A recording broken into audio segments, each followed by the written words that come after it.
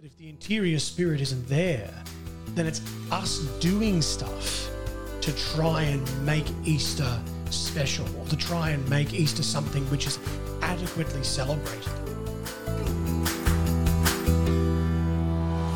Hello and welcome to this week's episode of Living Fullness. Whether you're listening in through your earpiece, in your car or in your home, or through our YouTube channel, welcome and a very happy Easter to you. Happy Easter. Happy Easter, Santa. And to you too, Padre. Thank you. How are you? I'm well. How are you? I'm well. I am doing well. That's the way. What have you been up to? I have just been trying to find some kind of a rhythm and balance to life. Right, sure.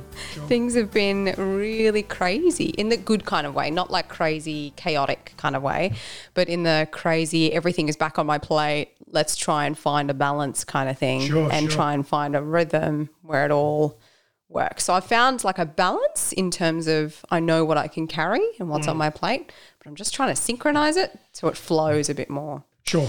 Yeah. What about you? Well, I mean, this has been my first Easter as the cathedral administrator. So that's been kind of exciting. It's been very new. I haven't had to be the main celebrant for anything because the bishop is the main celebrant of all these things. So, yeah, of course. But does that mean like lots of behind the scenes lots work? of behind the scenes stuff. I mean, my assistant is the MC, so he's like he bears a lot of the stress with that.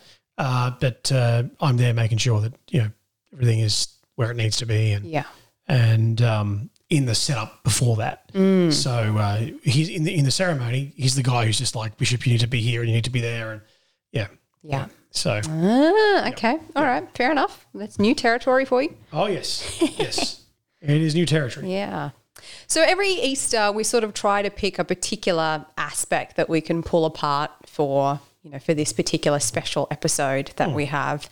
Would you like to intro today's episode, Padre? Sure. I think the best way that I can introduce this episode is to talk about the Easter story, which is that we believe that Jesus was crucified, that he died, and that he died the shameful death of the cross, that he willingly submitted to that. He laid down his life for us for that. But the death wasn't the end of his story. He then went on to rise again on the third day, so he was in the tomb for 3 days, and then rose again to new life, and that he actually invites us to share that new life with him. And in doing that, he actually encounters many of his disciples. So he encounters Mary Magdalene, he encounters the apostles, and each time he encounters them, he brings them promises of peace and hope without the promise that they'll be without turbulence. So he promises them, look, you're going to have peace, you're going to have hope, you're going to have love, but you're also going to have tons and tons of turbulence. Yeah. So he gives them that that kind of assurance, but also reality, right? Yeah. Gives them a reality check along with the assurance that he's with them always. So that kind of, in a certain, that sort of leads us really into what we're wanting to talk about today, which is celebrating the resurrection and bearing witness to it. Yeah. Which is challenging, right, in our current climate that we have. Like it's hard to bear witness to the resurrection. And to do that like in any kind of way that seems good and well and obvious and overt. Like it's very hard to do that, especially because our culture mostly is not very accepting of Christian values, and pockets of it is very anti-Christian values as well. Yes, so that makes it extremely challenging. No question. But then you've also got pockets and spaces of our society that looks at faith and spirituality as, that's kind of a bit weird. Like there's some wacko stuff happening with people who are spiritual. So there's like that deterrence happening as well. But even amongst people who do have a level of Christian faith, there's also a lack of formation as well. Like not everyone has the same kind of levels of formation. Not as many people have had access and opportunity to be able to learn their faith, and others just haven't had the thirst. And so then we also have people who just aren't interested in actually going and learning about the faith. So we have a whole range of things that makes it challenging to bear witness to the resurrection in this time. I think that's compounded by the fact that we live in a materialistic culture and a rationalist culture, right? So a culture which is obsessed with the material and tends to only believe that which is objectively measurable by the senses. So if I don't see it, it's not real. If I don't see it, it doesn't happen. It's very, very sort of, if I can't measure it through some kind of scientific measure that measures the material realm, then it's not a truth that I have to interact with. Yeah. And it's not like scientific, but also it's the person themselves. If they themselves can't do it, there's also a lack of acceptance of other evidence that others have done. Sure. Who have used different material to be able to conclude and make a particular statement. But if they themselves can't do it, and that comes down to faith, right? At the end, it comes down to whether you have some capacity of faith to believe. For sure. So I guess maybe from here we can also have a bit of a chat about what makes it harder then, given that this context that we have, like what is happening in our interior realm that makes it so much more challenging. Because these are the outside factors, right, of our culture. What's happening for us internally as Christians trying to practice our faith, trying to be a witness? Well, I think part of it is that there's a lack of hope and a mistaken self-sufficiency, right? So, and that's a commonly Christian thing, I think, is that despite the fact that we know we need the grace of God, we can actually tend to think ourselves oddly self-sufficient, that somehow we can save ourselves, that somehow we can make Easter a good Easter, or we can make, we can make the lead up to Easter a good Lent, and we can make Easter a good Easter, that we can do all of those things quite apart from God's help. And I think that can actually look like leaning so heavily into the externals of Easter, into the liturgy, the prayers, and don't get me wrong, I'm a big fan of the externals. I'm a big externals guy, right? But I think sometimes we can lean so heavily into those that we actually forget that there's an interior spirit that goes along with those. That if the interior spirit isn't there, then it's us doing stuff to try and make Easter special, or to try and make Easter something which is adequately celebrated. And that's not the approach a Christian takes. And that approach does actually affect our hope, because the hope of Easter has been placed in our own hands instead of placing it in the hands of Almighty God and saying, look, all of these things, these liturgies, these prayers, these practices which we have at Easter, all of these, Lord, dispose us to you. All of these lead us to you, not to me, to you. Yeah. That's something which sometimes becomes obscured. Yeah. And bouncing off of what you were saying there in terms of self-sufficiency too, one of the things that happens with that is a lack of trust, because that's kind of what's sitting behind this self-sufficiency trait that we have, is that we can't trust anybody else but ourselves. And so then we can sit in this space of, worrying, well, I can make so many mistakes, right? Like every Christian on the planet makes mistakes, because none of us are perfect. So that's part of what we have to deal with here on earth. And so along with that too can come this idea, even if you wouldn't verbalize it, we can have this underlying belief that what if God makes mistakes the way we make mistakes? But the reality is that that's not true. Like, we know that as soon as I say that, you go, what? Like, that's rubbish. It's like, yeah, it is. But that doesn't mean that we can't interiorly believe it just because we can say the opposite verbally. Sure. And so I guess coming back to trust then is to remember that we can trust God and that he wants us to trust him, but also that he trusts us as well, because that's how our relationship works, is a two-way trust, in that we can trust him in that when we make a mistake, that we can go to him and say, I stuffed up. And he's the first person to say, come, let's fix it. He's never the one going, oh, I don't know about this time, or I don't know, you really hurt me that time. He's never umming and ahhing about whether he wants us close when we've made a mistake or not. And yet we tend to put him in that place, particularly if we're triggered in some way. If shame trigger happens, well, then we're automatically going, well, there's no way God would forgive me. You remind me of remind me of it's either Hosea or Isaiah, one of the two. They talk about Isaiah speaks in God's name and says, or God speaks through Isaiah, I should say, and he says to the people of Israel, "Come now, let us talk this over. Yeah. Although your sins might be red as scarlet, they will be white as snow. Yeah. It's okay. Come on, let's talk this over, guys.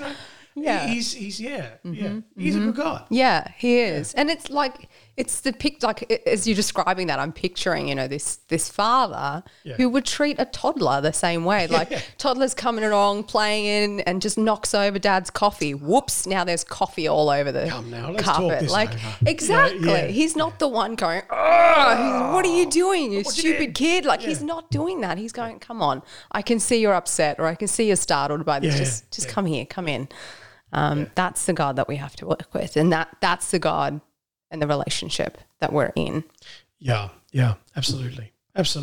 The other perhaps cultural difficulty in bearing witness to the resurrection is that sometimes there can be a tendency to place our hopes in people of status and influence and being disappointed when they don't deliver.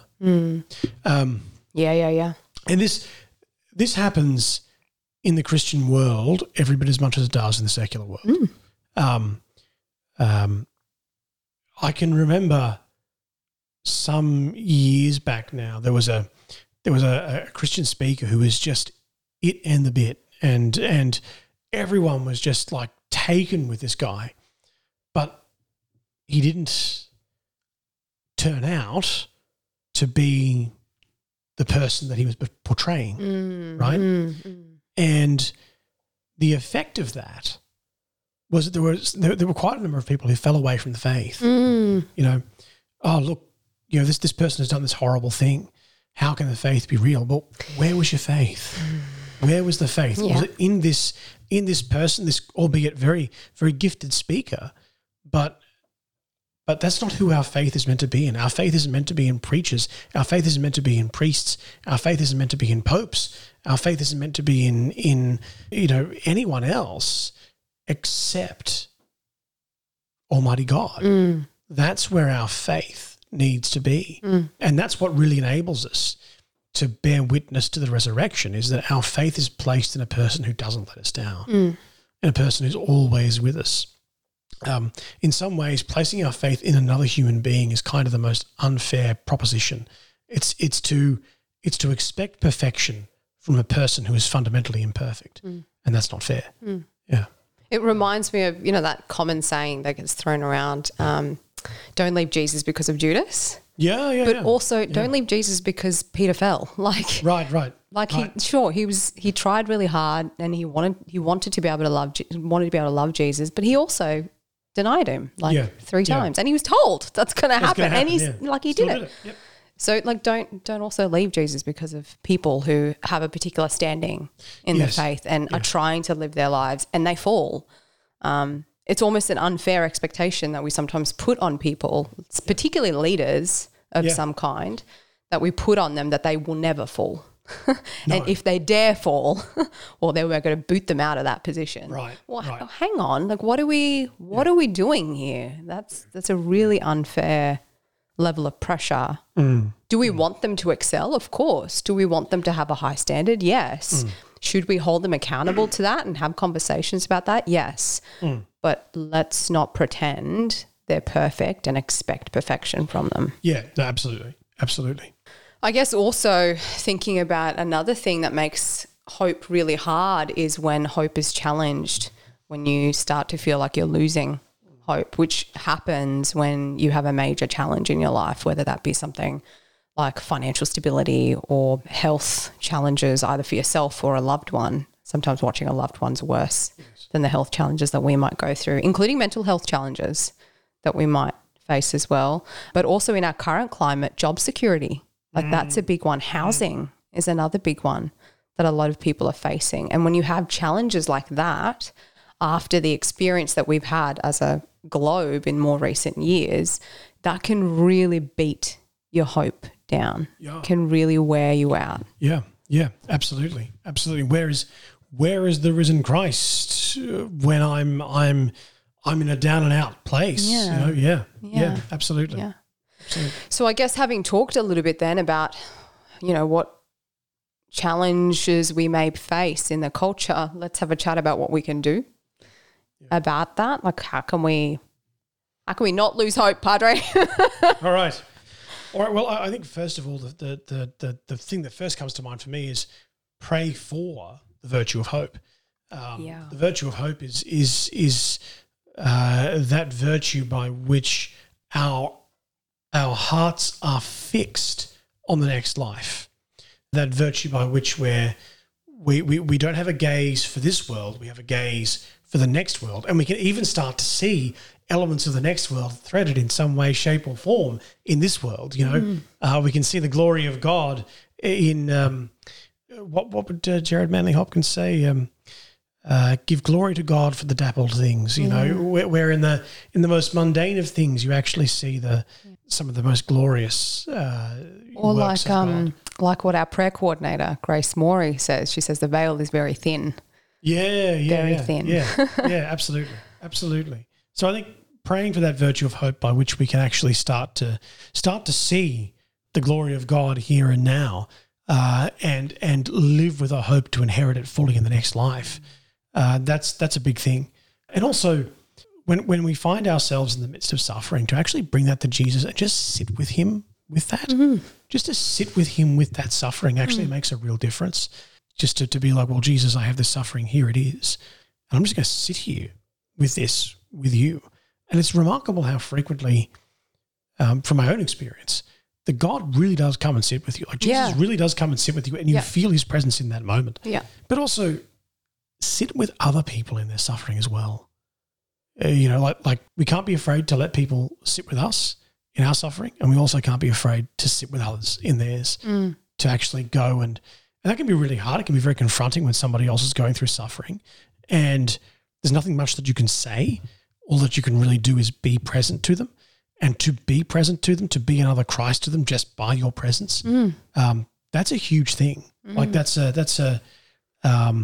it's almost the crucifixion before the resurrection moment. It's sitting in suffering in anticipation of the resurrection. Yeah.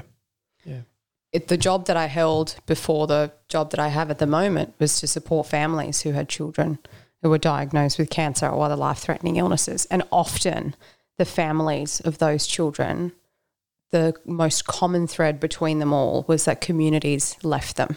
People walked out of their lives, not because they didn't want to be there, but because they didn't know what to say. And those families would continuously say exactly what you're saying. It's okay if you don't know what to say. Like, we don't expect you to come with advice. We don't expect you to come and solve our problems, but come and be with us. Like, don't leave us alone.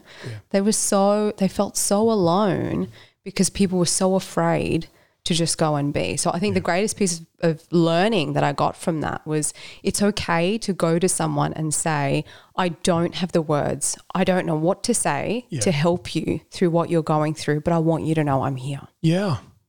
That's it. That's really awesome. Yeah. It's powerful. Really powerful. My word. I guess another is when we might struggle with zeal or struggle with our convictions even. And it's really important, firstly, like you said, that we need to ask. We need to ask for our convictions to be renewed. We need to ask for our zeal to be renewed if we find ourselves in that place. But also if we find ourselves going, I have questions that are coming to mind, that we actually go and find answers for those or ask those questions. Because often we can get these questions that come through and we go, oh, yeah, that's interesting, or yeah, that might be something, or oh, I don't know where that question came from. And when we leave it unaddressed, it can sit in a place where it actually sows seeds of doubt, left unanswered. So it's really important that we hold those questions that come forward to some measure of accountability and we actually go and face those questions for what they are, even if they might be challenging and struggling. Like if they're questions that really make you go, oh, if I go here, I don't know what's going to happen to my belief system. I don't know what's going to happen to my life. I don't know what's going to happen to the choices, the way that I live my life. Like if it's really going to challenge you, it's even more important to go and have those questions asked. Yeah. Yeah. No question. No question. And just having confidence too, like having confidence in God that he will equip us. Yeah. Like he will give us what we need if we ask for it. Yeah. And it's genuinely good for us. Yeah. He's not going to withhold. No, he's not. He's not that kind of God. He does look after us. And I think the more that you were talking before about asking for zeal and I think the more that we ask for zeal and the more Jesus actually shows us opportunities to practically exercise that zeal, the more confidence we have in it. Yeah, it becomes strengthened, which is natural, by experience. That's right. And look, ultimately, Jesus is risen. Alleluia, alleluia.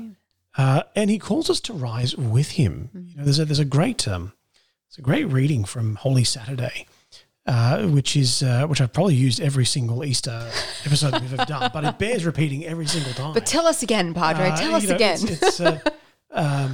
It's from an ancient unknown author who writes about the Adam and Eve in awaiting sort of salvation from Jesus. You know, they've been waiting to enter paradise, and the gates of heaven have been closed, and now Jesus has died and he's rising to life, and so we hear these words in this reading: "Awake, O sleeper, rise to new life. Awake." And I think those are words for all of us at Easter. Awake, O sleeper. There is new hope on the horizon, and that hope has a name, Jesus Christ. So yeah. Well, that takes us to the end of our Easter episode. Thanks for joining us so far in this new season 3, new season of the of our faith lives, of our the whole works. So thanks for joining us. But before we go, we'll do a truth, beauty, and goodness. What have you got for us, Padre? Recently, I did a staff spirituality day at one of my schools, and I presented at that, and also partook in some of the sessions, and it was actually just really cool to sit down with the teachers and get to work with them on what Jesus is asking them as they enter into the school year. So yeah. For our American friends, and the school year for us begins in February. Yeah. So, yeah. Epic. How about you? For me, it's been another Jacques Philippe book I picked up in the School of the Holy Spirit, which is one that I found last year, I think, and I sat with it for a bit and was like, I think I'd like to ask someone to journey this one with me. So I found someone I've admired for some time now, and who's very much filled with the Holy Spirit just in the way she moves and lives her life and vocation. So I approached her and said, hey, would you like to read this book with me? I don't know. It's a very short book. I don't know how long it'll take. We'll just take it day by day kind of thing. She was like, yeah, sure. And then things happened that sort of prevented us from starting when we were meant to start, and it ended up being like a Lenten book read. So it just kind of worked out that way. Yeah, sure. So it's been really, really awesome. In the School of the Holy Spirit by Father Jacques Philippe. Yeah, he's an excellent author. Yeah. Excellent author. Yeah, lots of gems in there. Well, as we always do at the end of our Easter episodes, we might ask you to say a little prayer for us, Padre. Certainly. Almighty and ever-living God, we believe that you are here, that you are present to us. And we know of your great love for us. A love that is evident every time we look at the cross. A love that is evident every time we see an empty tomb. Every time we bite into an Easter egg and see a hollow shell. We recognize that you have died for us and have risen from the grave. And we ask you, Lord, to help us rise as well. To rise from the lies from the kingdom of hell, which are designed to keep us down, lies which we sometimes perpetuate ourselves, lies which obscure the reality of who we are. We ask, Lord, that you might help us to rise from these and rise to a new life of grace with you, where all of our hope and faith is placed in you. Lord, we know you are the God who never, ever fails us, who has always journeyed with his people and led them to salvation. And it is no different today. You will never, ever fail us. You will never, ever abandon us. In the darkest moments, assure us of this reality. We ask all this in the name of Jesus the Lord. Amen. Thank you, Padre. And that takes us to the end of this episode. Very good. Thank you for joining us.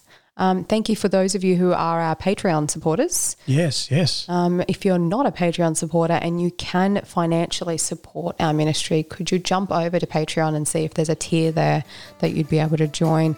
That will help us to actually keep this podcast moving forward. Like, we're trying to get some new content happening and we're trying to do a few new things, but it's chewing up the dollars. So to be able to make that possible, we do need some financial support. So if you're able to do that, you're able to have a look and see, that would be very, very much appreciated. Please join. But as always, until next time, all of our love and praise. God bless.